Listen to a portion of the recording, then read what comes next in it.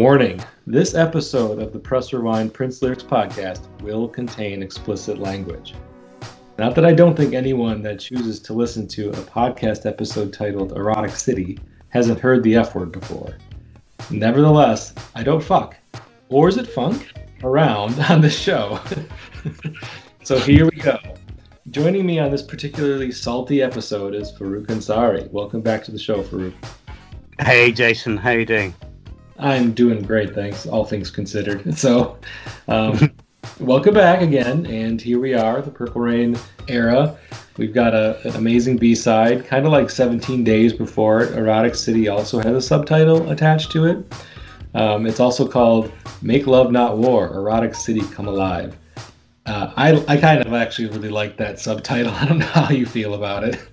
I think it's really cool. And, you know, the weird thing about Erotic City is in the UK, it was released as a 12-inch promo in 1985, just as a standalone track. Yeah, I did in some research. I discovered that the same thing was done in Germany. Like in 1989, it was released in Germany as a standalone single, which 6 years later they released it as a single in 1989. But anyway, Erotic City is best known as originally the B-side for the number one hit Let's Go Crazy from Purple Rain. That's where a large percentage of the population first heard it as the B-side to Let's Go Crazy. So then you got that, then you've got the standalone releases, as you mentioned, in the UK, and then I mentioned in Germany in the 80s. Of course, it showed up on the Hits and B-Sides collection from 1993. It showed up on the Girl 6 soundtrack in 1996. So, I mean, there's been a lot of opportunities for people to catch wind of Erotic City and kind of find it for themselves. There's also a really cool extended remix 12-inch version of this song. So there's different versions of the song, different release patterns, different eras. Bottom line is that Erotic City is one of Prince's most well-known B-sides. Wouldn't you agree? Absolutely, yeah. I mean, I first came across it when there's a really famous legendary club in Manchester called the Hacienda, which shut down in the early 90s, but was absolutely legendary in terms of bringing Chicago house and dance music to Manchester and creating the Manchester dance scene, basically. But I remember being there one evening in 87 or 88. I'm showing my age now, right?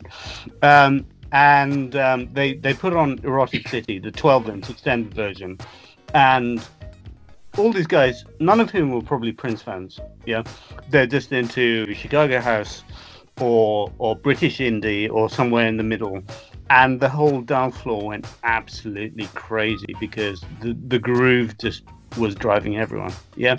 And I mean, I'd heard it before, but it was the first time I properly felt it.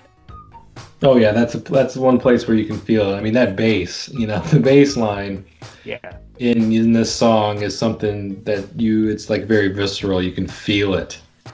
Yeah. So that was kind of like your history with the song, or maybe like the first time you really kind of, like you said, heard it or really kind of paid attention to it. Yeah, I mean, obviously I'd come across it as a B-side, and then, you know, as a kid, I was a bit of a Prince geek, so I used to buy limited edition 12 inches and stuff like that, and there was a standalone 12-inch. But the first time I think it really resonated with me on that level was when I heard it in a club, and it just like drove, like I said, not even Prince fans. These people, probably half of them had never heard a Prince track in their life, but it just kind of, it moved through the crowd and it drove them crazy. And then after that, they were back to the Todd Terry track or something, you know.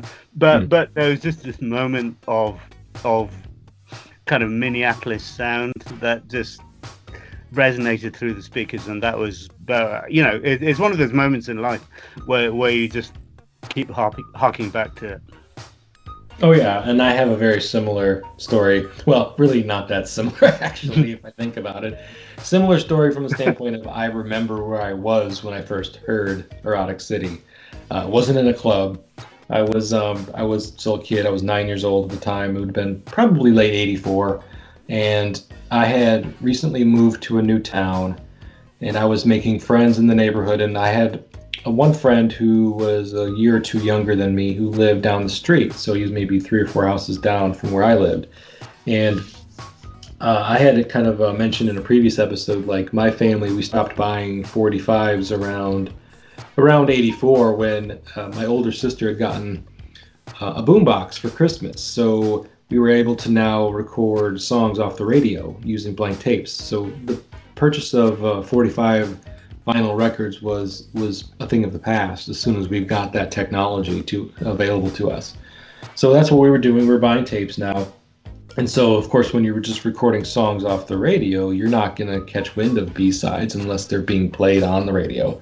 And I have heard stories from other people who say Erotic City was being played on the radio in certain markets, on certain stations, but it was not being played on the radio on my very conservative top 40 radio station in rural Wisconsin. So, no, they were not playing Erotic City. So I was not going to hear it that way. So how I heard it was my friend down the street had a little record player still, that was his. And so he had asked for Let's Go Crazy as a 45 single for Christmas, I think, or maybe a birthday, something like that. And so he had it, and he had me come over. It was me and another friend. We went over to his house, and he's like, guys, I got to play this song for you. And we're like, oh, Let's Go Crazy. Yeah, I already know that song. I've got Purple Rain already. It's like, no, on the other side, there's this song called Erotic City. And so he played it for us in his basement, in his bedroom. And I just remember thinking to myself, okay, that's not, they're not saying the F word. I mean, I was convinced, I was 100% convinced that it was my ears were playing tricks on me, that they had to be saying funk or something like that, and it was just a figment of our adolescent imagination that they were actually saying fuck or the F word, because I just couldn't believe it. I couldn't believe it. I just didn't think that was possible. I didn't think that they could get away with that. So I'm like, there's no way they would do that on a big pop single like Let's Go Crazy, to put a song on the flip side that uses the F word in the chorus multiple times. I just couldn't believe it. I wouldn't believe it. Tipper Gore would be horrified. I know, right? It's not Darling Nikki. If her daughter would have had Let's Go Crazy 45 and she had heard Erotic City, would have probably the same outcome, but it would have been maybe a different outrage. I don't know. If you seek into Darling Nikki, that'd be perfect, right? Yes, exactly. So that was just kind of like my mind being blown that anybody would be so bold to do that on a pop song. Yeah. Put the F word in a pop song and put it on the flip side to a #1 single. Like, Let's Go Crazy was huge. There was a lot of people that bought it. Absolutely. I mean, Let's Go Crazy, certainly in the UK, when you talk about Prince breaking through and becoming a mainstream artist, Let's Go Crazy was one of the instrumental singles that made that happen. And to put something like that on the B-side always reminds you that Prince was never, even when he was at his most commercial, he was never a commercial artist. He was not Michael Jackson or Lionel Richie or Stevie Wonder. He just dictated his own terms. Yeah, and there was always controversy somewhere if you wanted to find it. You could have an A-side that was so radio friendly, like Let's Go Crazy, or when in a weird way, not even When Doves Cry, because that actually wasn't radio friendly. That shouldn't have been a hit. Yeah. So yeah, he's impossible to define, and that's why we love him, right? Yeah, for sure. And I think it was a really shrewd and brilliant move for him to put two songs on the A and B side of that single that are completely opposite of each other in terms of sound, in terms of like their influences. I mean, absolutely. Prince was clearly influenced by Parliament Funkadelic George Clinton. I mean, he admitted as much for this song. Like he did, and weirdly, I'm sure you know this, Jason, but you know that George Clinton covered it. Yes. Yes, he did.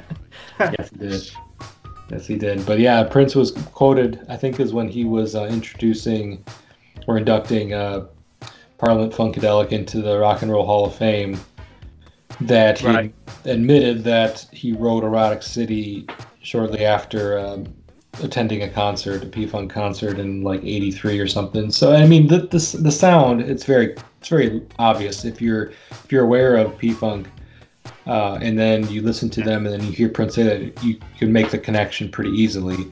It's like, okay, duh, of course, yes. There's there's a lot of things going on in this song that harken back to the kind of music that they were making in the '70s and early '80s. I mean, for me, like, some of the more memorable aspects of the song itself, besides the lyrical content, you've got the manipulated voices. Prince's voice is slow and fast and low and high, and they're double, triple tracked, to make it sound like there's this whole chorus of Princes.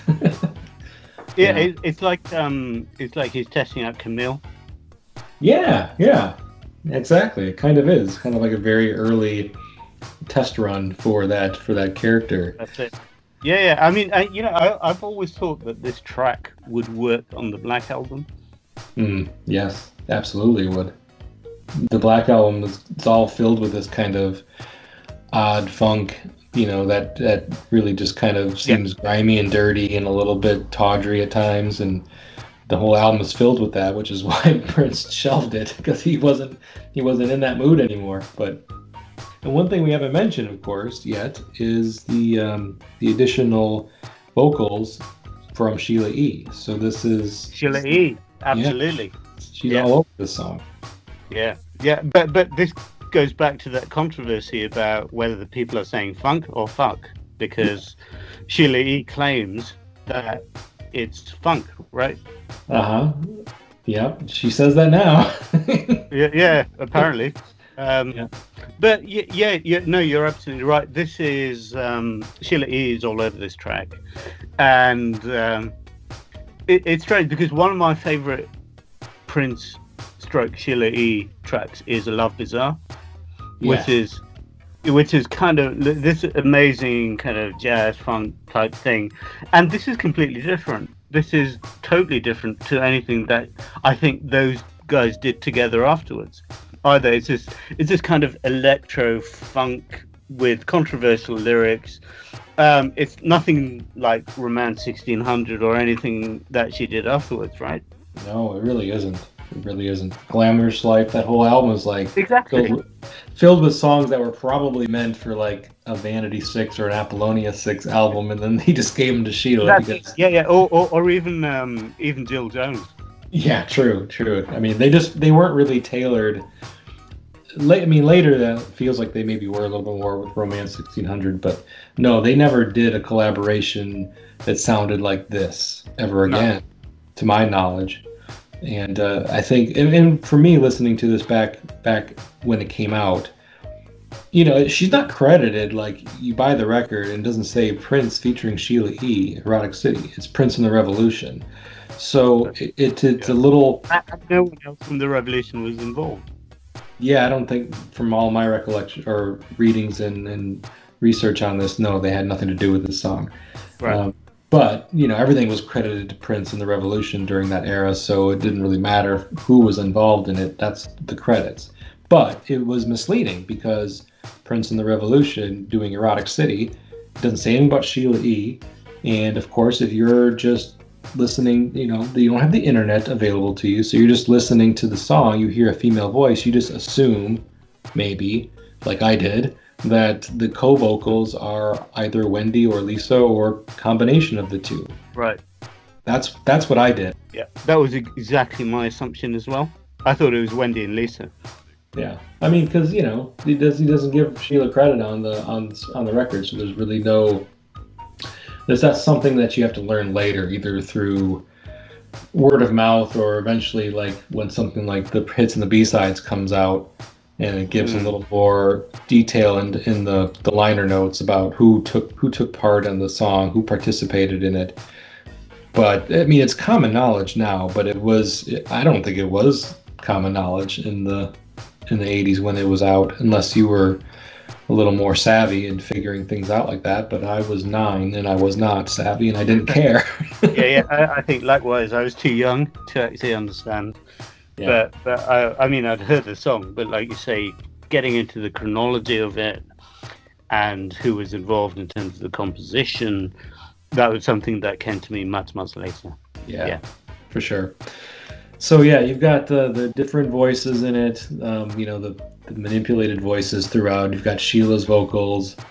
You've got that bass that we've already mentioned, that heavy bass line, and that memorable keyboard riff. Even though it's quite simple. It's a very simple keyboard riff that's it throughout the song, but you just know it is kind of like holds there for a while. And I don't know, I get like a very grimy, gritty kind of sex dungeon type vibe with the song. Yeah, I can see that. There's something quite seedy about it, isn't it? Yeah. In that kind of if you take the P-Funk of Parliament and Funkadelic and apply Prince's own kind of Dirty Mind period to it, okay? But at the same time, there's also this kind of, what I really love about it is there's this sense of minimalism in terms of the electronics. There's almost a Kraftwerk feel for the backing track, It's so simple, but so resoundingly effective. The whole album, Purple Rain album, is very musically complex for the most part. So this song I get why it was a B-side. It really would not, I don't feel like it would have fit on the album proper. Like you said, the Black Album, absolutely. I totally agree with you. Like I said, I think the best fit would be the Black Album. Or maybe 1999. Oh, potentially, yeah. That's good, because that's got that cold kind of electronic feel to it, hasn't it? Yeah, it would have. I think it would have fit there too, but yeah, the Black Album would have been the next logical choice. Not Purple Rain. But I think it was really brilliant idea of Prince to do these two songs back to back, because it does give listeners, buyers, fans a nice look at two different sides of what Prince can do. I can do an arena rock anthem with huge guitars, like a really rockin' chorus, and have just like this bigger than big song. And then on the flip side, I can do something completely different, appeal to a completely different audience potentially, like people who might not even like Let's Go Crazy. They dig more of the really heavy funk of Prince, to flip it over to Erotic City. It's a polar opposite to Let's Go Crazy, which is like this radio friendly rock song, right? Yeah. And then the B-side is this P-Funk tribute, which is the complete antithesis of the A-side. Yeah. Which kind of sums up Prince, actually. I think just my one last comment about my history with this song is that at the end of the day, my friend's mom found his 45. I don't know if he played it too loudly and she heard it, or I don't know how she caught wind of Erotic City being the flip side and what the lyrical content contained, but she confiscated it. So I think I heard it once or twice. We may have played it back to back that day, and then I hadn't heard it again for many years after. She did what any probably good mom would have done to a 7 or 8 year old kid, and took that album away from him. I love the way that she confiscated it. That's so cool. Yeah. It was disappointing at the time, because that was my only access to the song. All of my purple life, I've been looking for a dream that would wanna be my wife.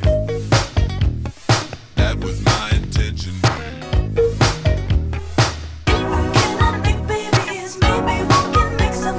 Fuck so pretty, you and me. Erotic City, come alive.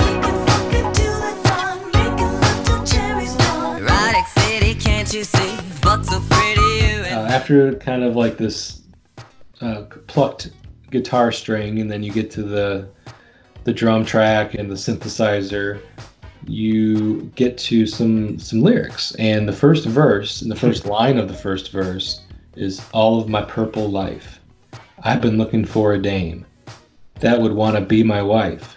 that was my intention, Maine.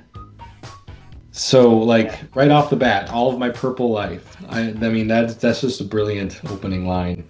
I just love that opening line. What do you feel about it? And it's so strong, and actually it gets stronger with the passing of time as well, because obviously the initial reference point is Purple Rain, but then with the release of the deluxe editions, etc., you realize, and actually, if you're one of those people who listen to bootlegs, you realize that purple is this concept. Whether it's purple music or purple rain, etc., it refers to so many different types of music, but actually it's like absolutely central to what he thinks about music. And All of My Purple Life is just one of the strongest opening statements that I think Prince can make in this song. He's really kind of saying, I think, like, the life that he's living is tied to this color, but this color can mean so many different things depending on the context. I think he's like, it's almost like his manifesto. He's setting out his world vision, and that is his purple life. Okay, and this is central to it. So it's like, if you're a Prince fan, you are immediately hooked.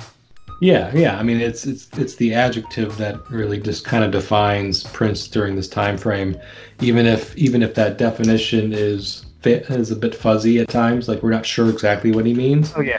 But we all know when somebody talks about purple this, purple that, you know that's Prince. I mean, it's tied to him. It is it's woven into his persona around this time period, and that, like you said, kind of a manifesto. Right. Even if we're not always sure what that manifesto always means, because it could mean, dance, music, sex, romance is a perfect kind of manifesto for a purple life around that time for Prince, for sure, I would think. And then throw in some spirituality in there, and you've got it. Yeah. Or it could be lad at the other end of the scale. Yeah, it's like something really spiritual, but it's, and everything in between. And so in this first verse, he's also mentioning that he's looking for a dame, which of course is another word for a woman, or just female companion that would want to be my wife. So he's right off the bat, he's making it sound like he's looking for like a true companion in life, not just a hookup or a fleeting sexual adventure. He's looking for somebody to share his purple life with, somebody to be his wife. That's his intention. That's what he said. That was my intention, Maine. Which, instead of, flipping those words around, instead of saying main intention Maine, just to get it to rhyme with dame. But I mean, he's done that a few times, where he would like flip words around to fit a rhyme pattern. What other additional insights or comments did you want to make about how these lines are laid out? Yeah, it's a funny one doing this podcast, Jason, because I don't think the lyrics are actually that important to this track. Well, I take offense to that. No, I'm just kidding. I mean, there is this bold statement. This is like All of My Purple Life, and it's part of this big manifesto. And this is Prince, who is going to be the world's biggest rock star in the next year or two. Okay, and this is one element of his agenda. And he's not like Michael Jackson or Bruce Springsteen. Yeah, he's not going for that commercial jugular. He's doing so many different things right now. Yeah, he's about to release Purple Rain. He's doing those Time albums. He's doing all the other side projects, and he's just doing it his way. And this is one little component of that all-out assault on the music industry, I think. And saying All of My Purple Life as an opening statement is just this visionary, bold statement. But it's part of everything else that he's doing at the time, I think. Yeah, and honestly, I'm glad you said that. I'm glad you said that, because you're not wrong. The lyrics to Erotic City are really kind of secondary. They're besides the point, with maybe the exception of the chorus, because the chorus gives us an opportunity to kind of really just hammer home the point of the song, and also to give people kind of like that shock value a little bit. There's a little bit of shock going on in this song, and also to make it as sleazy as possible, which is funky and as sleazy as possible. Well, how do you do that? You throw in a chorus that goes like this: "If we cannot make babies, maybe we can make some time." That's Sheila E. singing that. "Fuck so pretty, you and me, erotic city come alive. We can fuck until the dawn, making love till cherry's gone." That's also Sheila E.'s line. "Erotic city, can't you see? Fuck so pretty, you and me." So whether or not you believe fuck or funk, it's mentioned. If it's fuck, there's 3 times that this said in the chorus.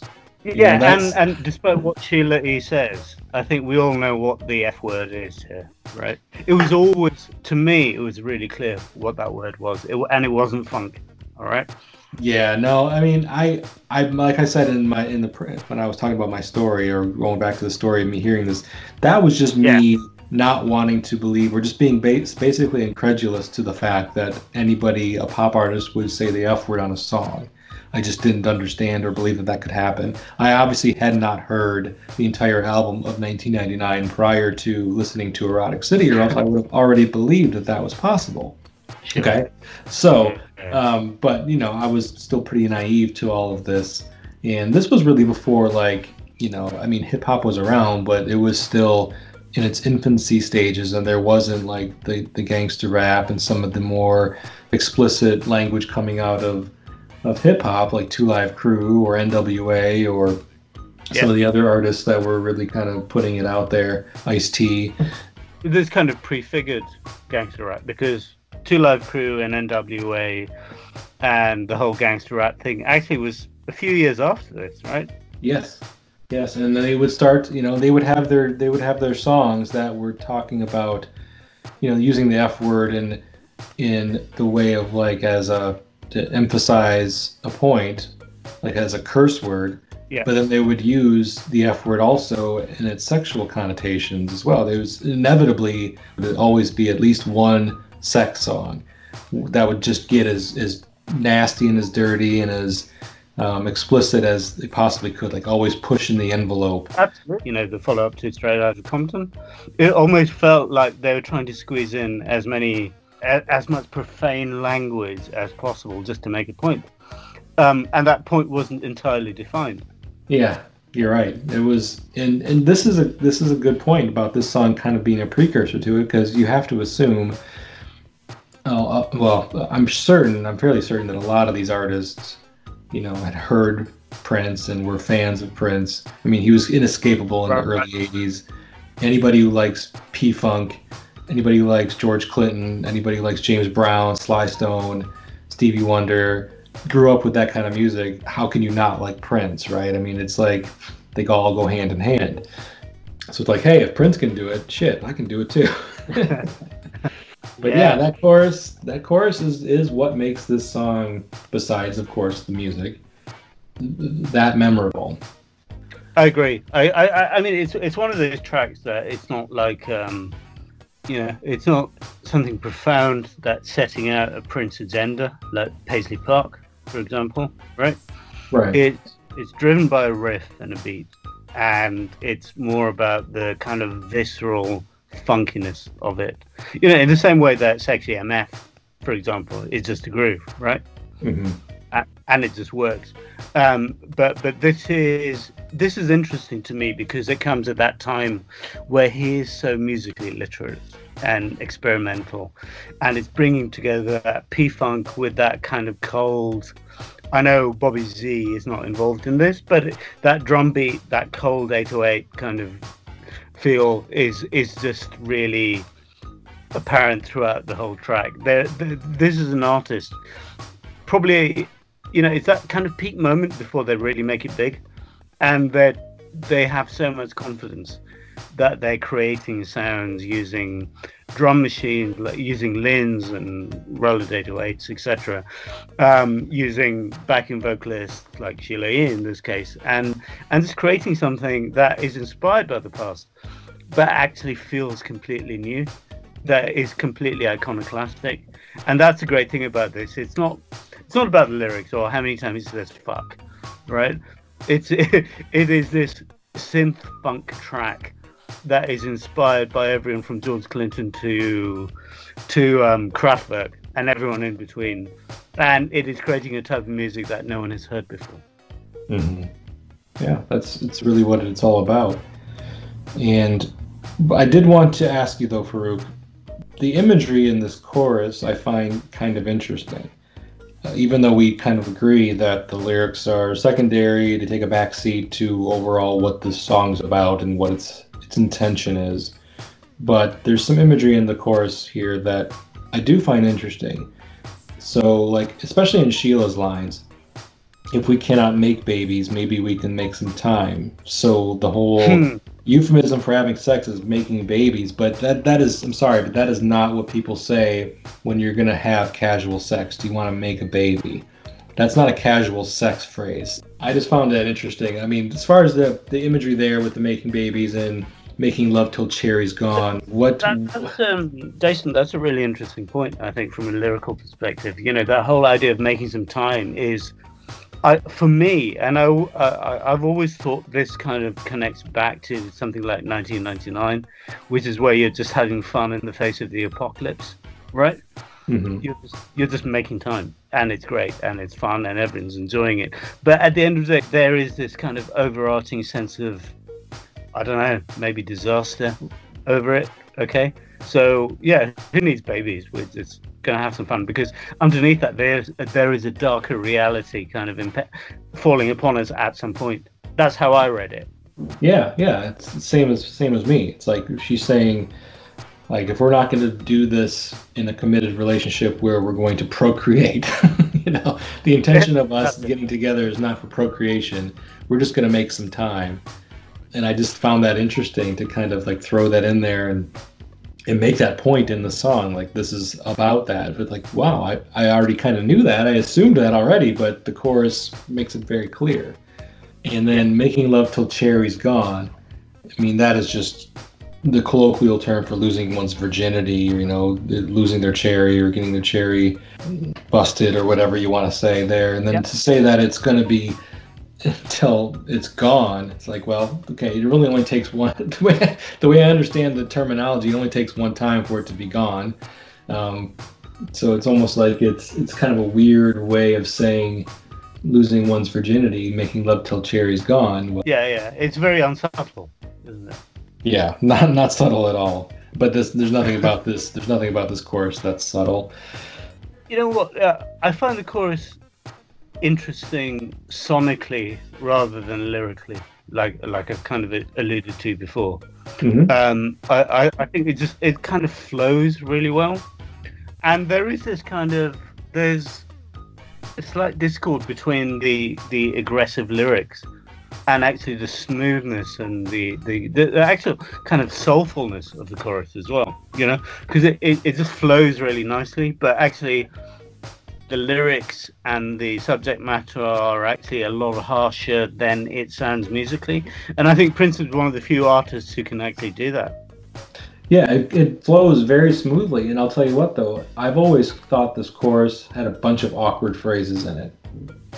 I think it's awkward as hell. If we cannot make babies, maybe we can make some time. Okay, that's a little awkward. Fuck so pretty. I mean, that's kind of an awkward phrase. Fuck so pretty. I mean, I don't even know what that really means, to be honest with you, because when I think of fucking, having sex, I don't think pretty. No, I kind of agree with you, and it's a funny thing about Prince lyrics is that, you know, sometimes he can be beautifully poetic, and other times it feels like he's just kind of, if not kind of dialing it in, he's just making it fit. And I think, like, especially Fuck So Pretty, it just kind of fits, it scans well. But actually, in terms of the meaningfulness and the lyrical content, it's not. It's kind of there to do a job. But then I think all the lyrics on this track are almost there to do a job. You know, Jason? Yeah. Yeah. All right. I will acquiesce now and move on. But I did need to talk about the chorus because everybody knows the chorus to the song. that knows this song. They know this chorus. They know the lines. They know the fuck versus funk debate. They're aware of like, Erotic City Come Alive, and I like that imagery, in the chorus. Erotic City Come Alive. I think that's cool.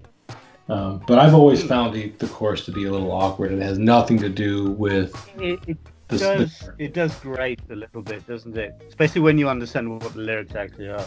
Yeah. And the other thing about the chorus is that it gets repeated quite a bit towards the end of the song, almost to I don't want to say a negative effect, but at some point especially when I'm like listening to this I'm listening to this song in front of I don't know, my children, for example, I just want them to quit saying the chorus. Because underneath that is this kind of really beautiful cold electronic groove. I love it. I mean, it's what makes the song so awesome. Is the music for sure. All right, I think we need to move on, or else we'll talk about this chorus. Okay, let's do this. Every time I comb my hair, thoughts of you get in my eyes. You're a sinner, I don't care. I just want your creamy thighs.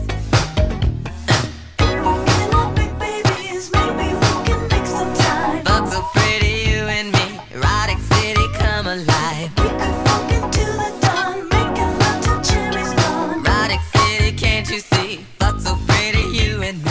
Every time I comb my hair, thoughts of you get in my eyes. You're a sinner, I don't care. I just want your creamy thighs. So for me, that is one of the best Prince verses ever. It just works so well, and it defines him.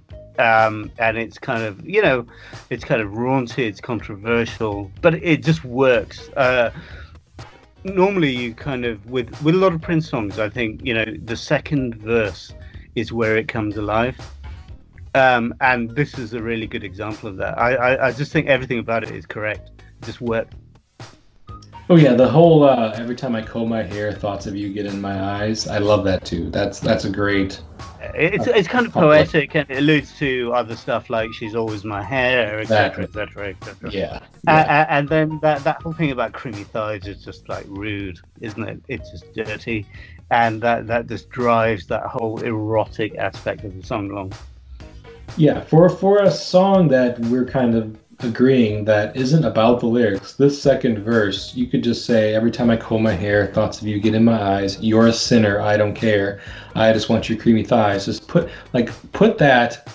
take those lyrics and put them on a blank piece of paper and give somebody who doesn't know much about Prince music, but they know what he's kind of about, and say, okay, who sang this? Prince, Michael Jackson, Stevie Wonder, throw in a few other artists. And Bruce Springsteen. Bruce Springsteen, Boy George. Pick who you think wrote and sang. If they don't 100% pick Prince, then they don't know what the hell they're talking about, because this is the definition for me of like Prince's lyrics from the 80s, like a little bit of poetry, a little bit of sex, and just combined together, and just like the very blunt nature of I just want your creamy thighs. I mean, you couldn't be more upfront about what that line's intention is. It's not subtle, is it? But at the same time, it's quite poetic in a weird way.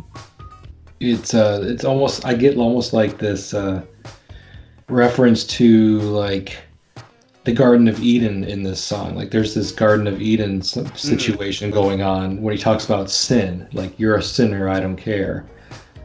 Yeah, that's a classic Prince trope, though, isn't it? There's always that troubling religious concern in the back of his head whilst he's talking about something that is really carnal. Mm-hmm. So the idea of original sin is something that goes through so many of his songs, and actually the idea of the allusions to Adam and Eve and biblical things is just something that runs through pretty much everything. Okay, not just the Rainbow Children, but every other album he's done. Yeah, it's all over the place when you're looking, especially when you look for it. It's all over the place. Right. And yeah, I just get a lot of that with this song. Like, Erotic City is almost like a stand-in for the Garden of Eden, and the fact that he's calling her a sinner. He says, "You're a sinner, I don't care." And with the story of Adam and Eve, of course, it's Eve is the one that commits the sin that gets them banished from the garden. So it's almost like he sees that, like he has the foresight to see, like she's gonna be the reason why we get kicked out, because she is just too bad, and I mean bad meaning like, badass, like she's a really sexual, erotic woman that he knows he's not going to be able to withstand her temptations, I guess. Indeed. Let alone control, but he at the end of the day he doesn't care, right? No, he says, I don't care, I just want your creamy thighs. So he's all obviously obsessed already. He's on board. And then they go into the chorus again after verse 2. We both agree verse 2 is pretty amazing. The chorus is the same, so I'm not going to repeat that. And then we get to verse 3. There's a little bit of a break after that second chorus. Then we get to the third verse. All of my hang-ups are gone. I wish you felt the same. We could fuck until the dawn. I wish you were my dame. All of my hang-ups are gone. How I wish you felt the same. We could fuck until the dawn. Until the dawn. That's Sheely again. How I wish you were my dame. Okay, so this verse is a little different than, I think, from as far as like the tone. It's I don't know. I'll let you start with this one, Farouk. What are you getting out of this verse? I think it's less profound than the last one. Mm-hmm. Yeah. But it's kind of repeating a theme. I mean, it's not a bad verse. I think lyrically it is consistent with the kind of narrative that he's built up. Yeah. And obviously it's explicit and actually completely unambiguous. We know what he's saying there in terms of that whole funk versus fuck debate, right? Yeah.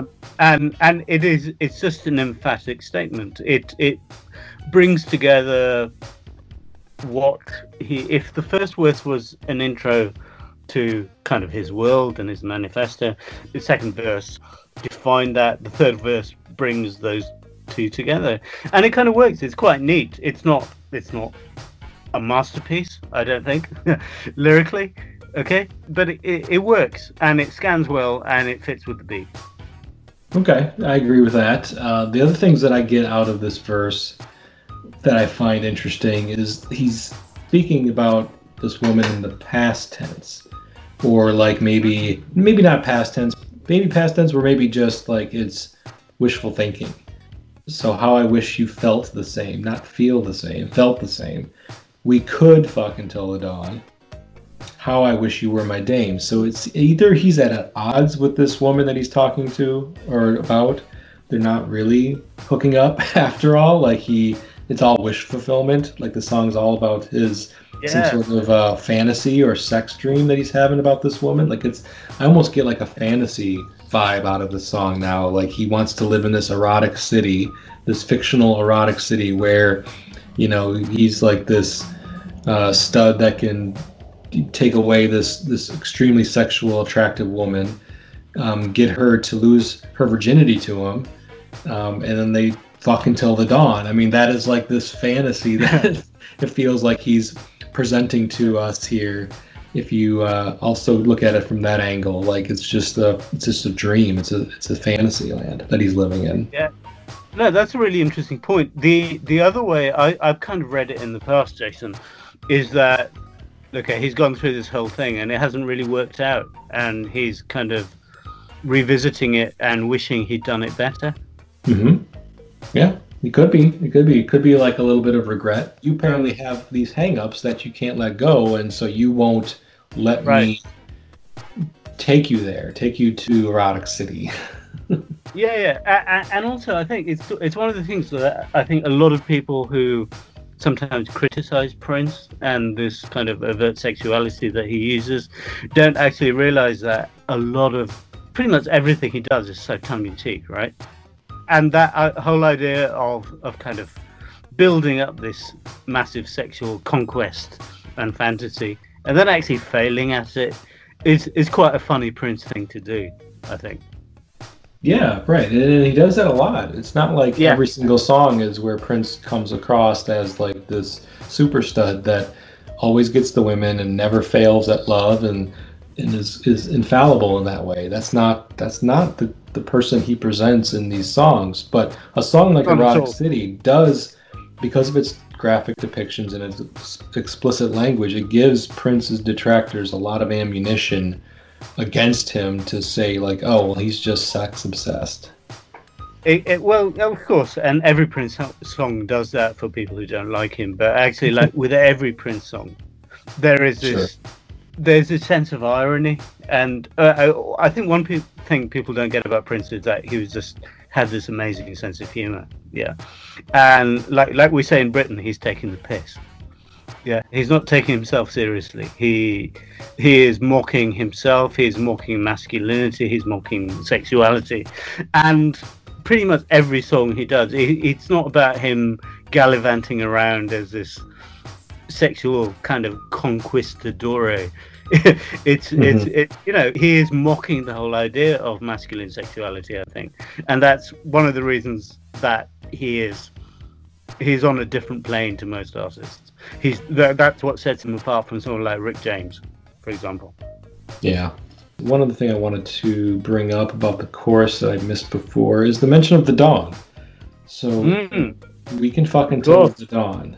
So we know around this time he's starting to use the phrase, "May you live to see the dawn." May you live to see the dawn. Yep. And so now he mentions the dawn. So I don't know if there's any real connection there between the use of the word dawn here, because the dawn became its own thing later on in his career, like the mid to late 90s after he got out of his contract with Warner Brothers. Right. Finally see the dawn there.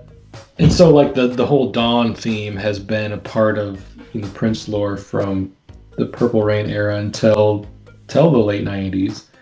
And I think the use of the word dawn here, I don't know, it's just kind of intriguing to me. I don't know if one can read too much into it to think like he's referring to the dawn, and I put that in like air quotes or in capital letters, the dawn, or if it's just literally like until the morning comes. Like that's all it is. I don't know. That's a really good point, actually, Jason. I think the dawn is a reference to the dawn as defined by Prince. And like you say, when it was at its most poignant was probably around the kind of Purple Rain era. Yeah. Or even 1999. There were allusions to that whole idea of what is the dawn? Is it the apocalypse? Is it this new beginning? Either way, it is this kind of, there's some kind of reckoning, some kind of rapture that's happening here. And it is a goal, I think, like you quite rightly say, is set down in Prince folklore and myth, and it is some kind of symbolic, it's either a symbolic ending or a symbolic beginning, I have no idea, but I think he's, it's definitely a carefully crafted reference to the dawn as defined by Prince, as opposed to simply early morning. Yeah, I mean, I would agree with that. I sometimes I think like I overthink lyrics sometimes, but with that said, I don't think it was an accident that Prince would put something like the dawn in a chorus during this era when he's already, he's starting to use that phrase, putting it on liner notes, putting it at the end of credits. I just don't think it was an accident. I don't think that it was just, oh, it sounds good, making love until the dawn, or we can fuck until the dawn. So I don't think that it was an accident. I do agree that it's probably just in line with the kind of new beginning or end of the world, because we at this point, I think he was still trying to like figure that out. What does the dawn mean? Yeah. Maybe he was still trying to figure it out for himself, because he was really apocalyptic, obsessed, I guess, for lack of a better word, during this time. And while the religion and spirituality was coming forth more in his music, you don't know necessarily, based off of the clues we're given, if he's really referring to the dawn as a new beginning or an ending, or both. Maybe the ending brings a new beginning, and so we're just kind of scratching our heads about that. But I don't Yeah, think it was there was this. I think at this time there was that whole, like 1999 is a really good example of this, which is all about kind of partying in just before the apocalypse, and then you have these. There's that whole idea about the dawn. There's God is love, Volsi-Dog, etc., etc. There's this kind of his spirituality is coming together, and there's a worldview that is probably best represented in maybe Lovesexy. But it takes a few years to form, and there is this idea about the end of the world, about this greater purpose, about partying, about the conflict between spirituality and sex, and all of those are kind of very subtly represented in Erotic City, I think. I do agree with that, and I do really kind of feel like the more as we talk through this, the more I kind of feel like this is a song that's using like a Garden of Hedonism type approach towards looking at the end of times again. You just kind of get a feel of this feel of finality to what is being sung. Like they're running out of time. They can't make babies because there's no time to have, to see a pregnancy through term. So it's really just about making some time, having some fun, fucking until the dawn. And the Erotic City is like this stand-in for this party, this, like I said, Garden of Hedonism, this massive just like letting our inhibitions go so we can have fun. And that's why that third verse, he feels like it's a real bummer, man, that you weren't able to let your inhibitions go, because now is the time to do that. We don't have the time anymore to really kind of hang on to our insecurities. I completely agree with that, Jason. And actually, this is like this. It's like an evil brother to 1999 in terms of the message. Yeah, it's because it's really, really all about just sex and right.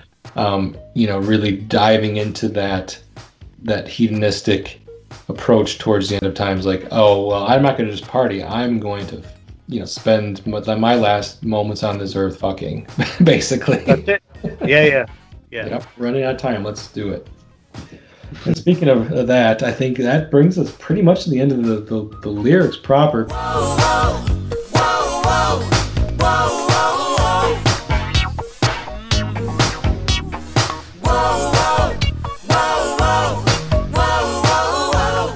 It just kind of repeats, doesn't it? And then fades away. He doesn't do anything different with the choruses at any point. He and Sheila, they sing them pretty much the same way, the same lines, and they're sung quite a few more times before the song ends. But there's no new lyrics, so there's really no point in repeating discussions about the chorus again. So found the fundamental kind of essence of this song, haven't we? Just by talking it through. I feel like we did, and I find that happens more often than not. Like, I'll do my due diligence and do research and jot down notes about the song's lyrics and how we talk about it and what I want to say, but at the end of the day, until I start getting on here with my guest and we start talking through it, I think new stuff always kind of pops into my head as we're discussing that I don't even consider. So it's almost like I need that time to talk through it. I need that person to bounce ideas off of in order to really come to what I feel like is my conclusion. And I always try to preface that this is my conclusion. This does not mean that this is what the song is about. Doesn't mean that is the definitive answer as to what the song is about. No one knows that except for the man who wrote it. And we all also kind of can agree sometimes meanings to songs can take different lives over the course of a person's career. Like Erotic City might have meant something different to Prince in 1984 than it did to maybe a more religious Prince in 2001. Who knows? But that's a really good point, actually. I mean, I think, you look back at Prince in, 2014, for example, and he probably would not even think about playing Erotic City as a track. Can't imagine. I just can't imagine the 2000s. Or he'd it's like, you've probably seen this, but that kind of live version of Sexuality where he changed it to spirituality. Yeah. Yes. I mean, you just can't do that with Erotic City. It is what it is. It does what it says on the tin. Okay, but it's symbolic and emblematic of a particular stage of Prince's development and his psyche. And actually, from a musical perspective, it is all about that kind of slightly cold synth funk that he was like mastering at the time. And it's an absolute masterpiece. But it's not something he'd do in 2014, right? No, not in its entirety. I think what my understanding is when he would play this song later in his career, it would always be like just snippets of it, small pieces of it. Yeah. That would be part of like an interpolation with another song or something like that. So like I think he always probably loved this groove and loved how the song sounded. Yeah. Yeah, well, so when he played live in a very small club in Manchester in, I think it's 2014? 2014, yeah. And he did this segment where he was on the keyboard and he went through stuff like When Doves Cry, Forever in My Life, etc., etc. He used the riff from Erotic City to connect those songs. That sounds right, because that's just what he was doing with a lot of his older songs. He liked to give the audience a little taste of some of the old classics in a new way. Not that he was going to do a whole 6-minute jam of Erotic City with all the lyrics from front to back, but he didn't. Yeah, no, he didn't. Okay, so any final thoughts on Erotic City, Farouk? Do you think we covered it? Just in summary, I mean, I think we're on the same page here. I think it is one of the best examples of Prince doing synth funk. It's one of the songs that even my friends who aren't necessarily Prince fans, when they hear it, they're surprised that it's a Prince song. It's a song that certainly, I've lived in primarily Manchester and London in my life, and I've heard this track in a club that is by no means on a club night that is advertised as a Prince night. It drives people crazy. I love the kind of cold, minimalist syncopation of the beats. Like we've said, the lyrics aren't, it's not like The Ladder or something really profound like that. But actually, particularly the second verse, it just works. I think as part of Prince's manifesto in the early 80s, just prior to him becoming the biggest rock star in the world, where he was showing off, he was just literally showing off, right? Yeah, he was doing Time albums, he was doing all the other side projects, he'd done 1999, he was about to unleash Purple Rain. Yeah, this is part of that whole campaign. This is a statement of intent, and it shows that he could do P-Funk better than George Clinton or Parliament and Funkadelic or any of those guys. It showed that he could do funk better than Rick James. This is the world's most confident artist about to take over the world, and this is a really important part of that agenda, I would say. I would agree with that. That was well said. Thank you. Thank you. All right. Well, this has been the Press Rewind Prince Lyrics podcast. I've been your host, Jason Brenninger. I wanted to thank again Farouk Ansari for joining me on this episode. Thanks, Farouk. Absolute pleasure, Jason. Hopefully we get to speak again. It's always a pleasure to talk, Farouk. And you can reach me at Press Rewind 75, Twitter and Instagram. I also have a Press Rewind Facebook page. You can find me there, message me. I would love to hear from anybody who has any different interpretations of this song, or maybe something else that they wanted to say about it, something we might have missed, or maybe have a different opinion on. It's all good. That's what it's all about. And if you listen to this podcast on Apple Podcast, iTunes, I would love it if you guys could give it a rating, and if you enjoy it, write a review. It's always helpful and to get the word out, and it's always appreciated for all of my listeners that let me know that they like what we're doing here. So thank you again, and until next time, goodbye.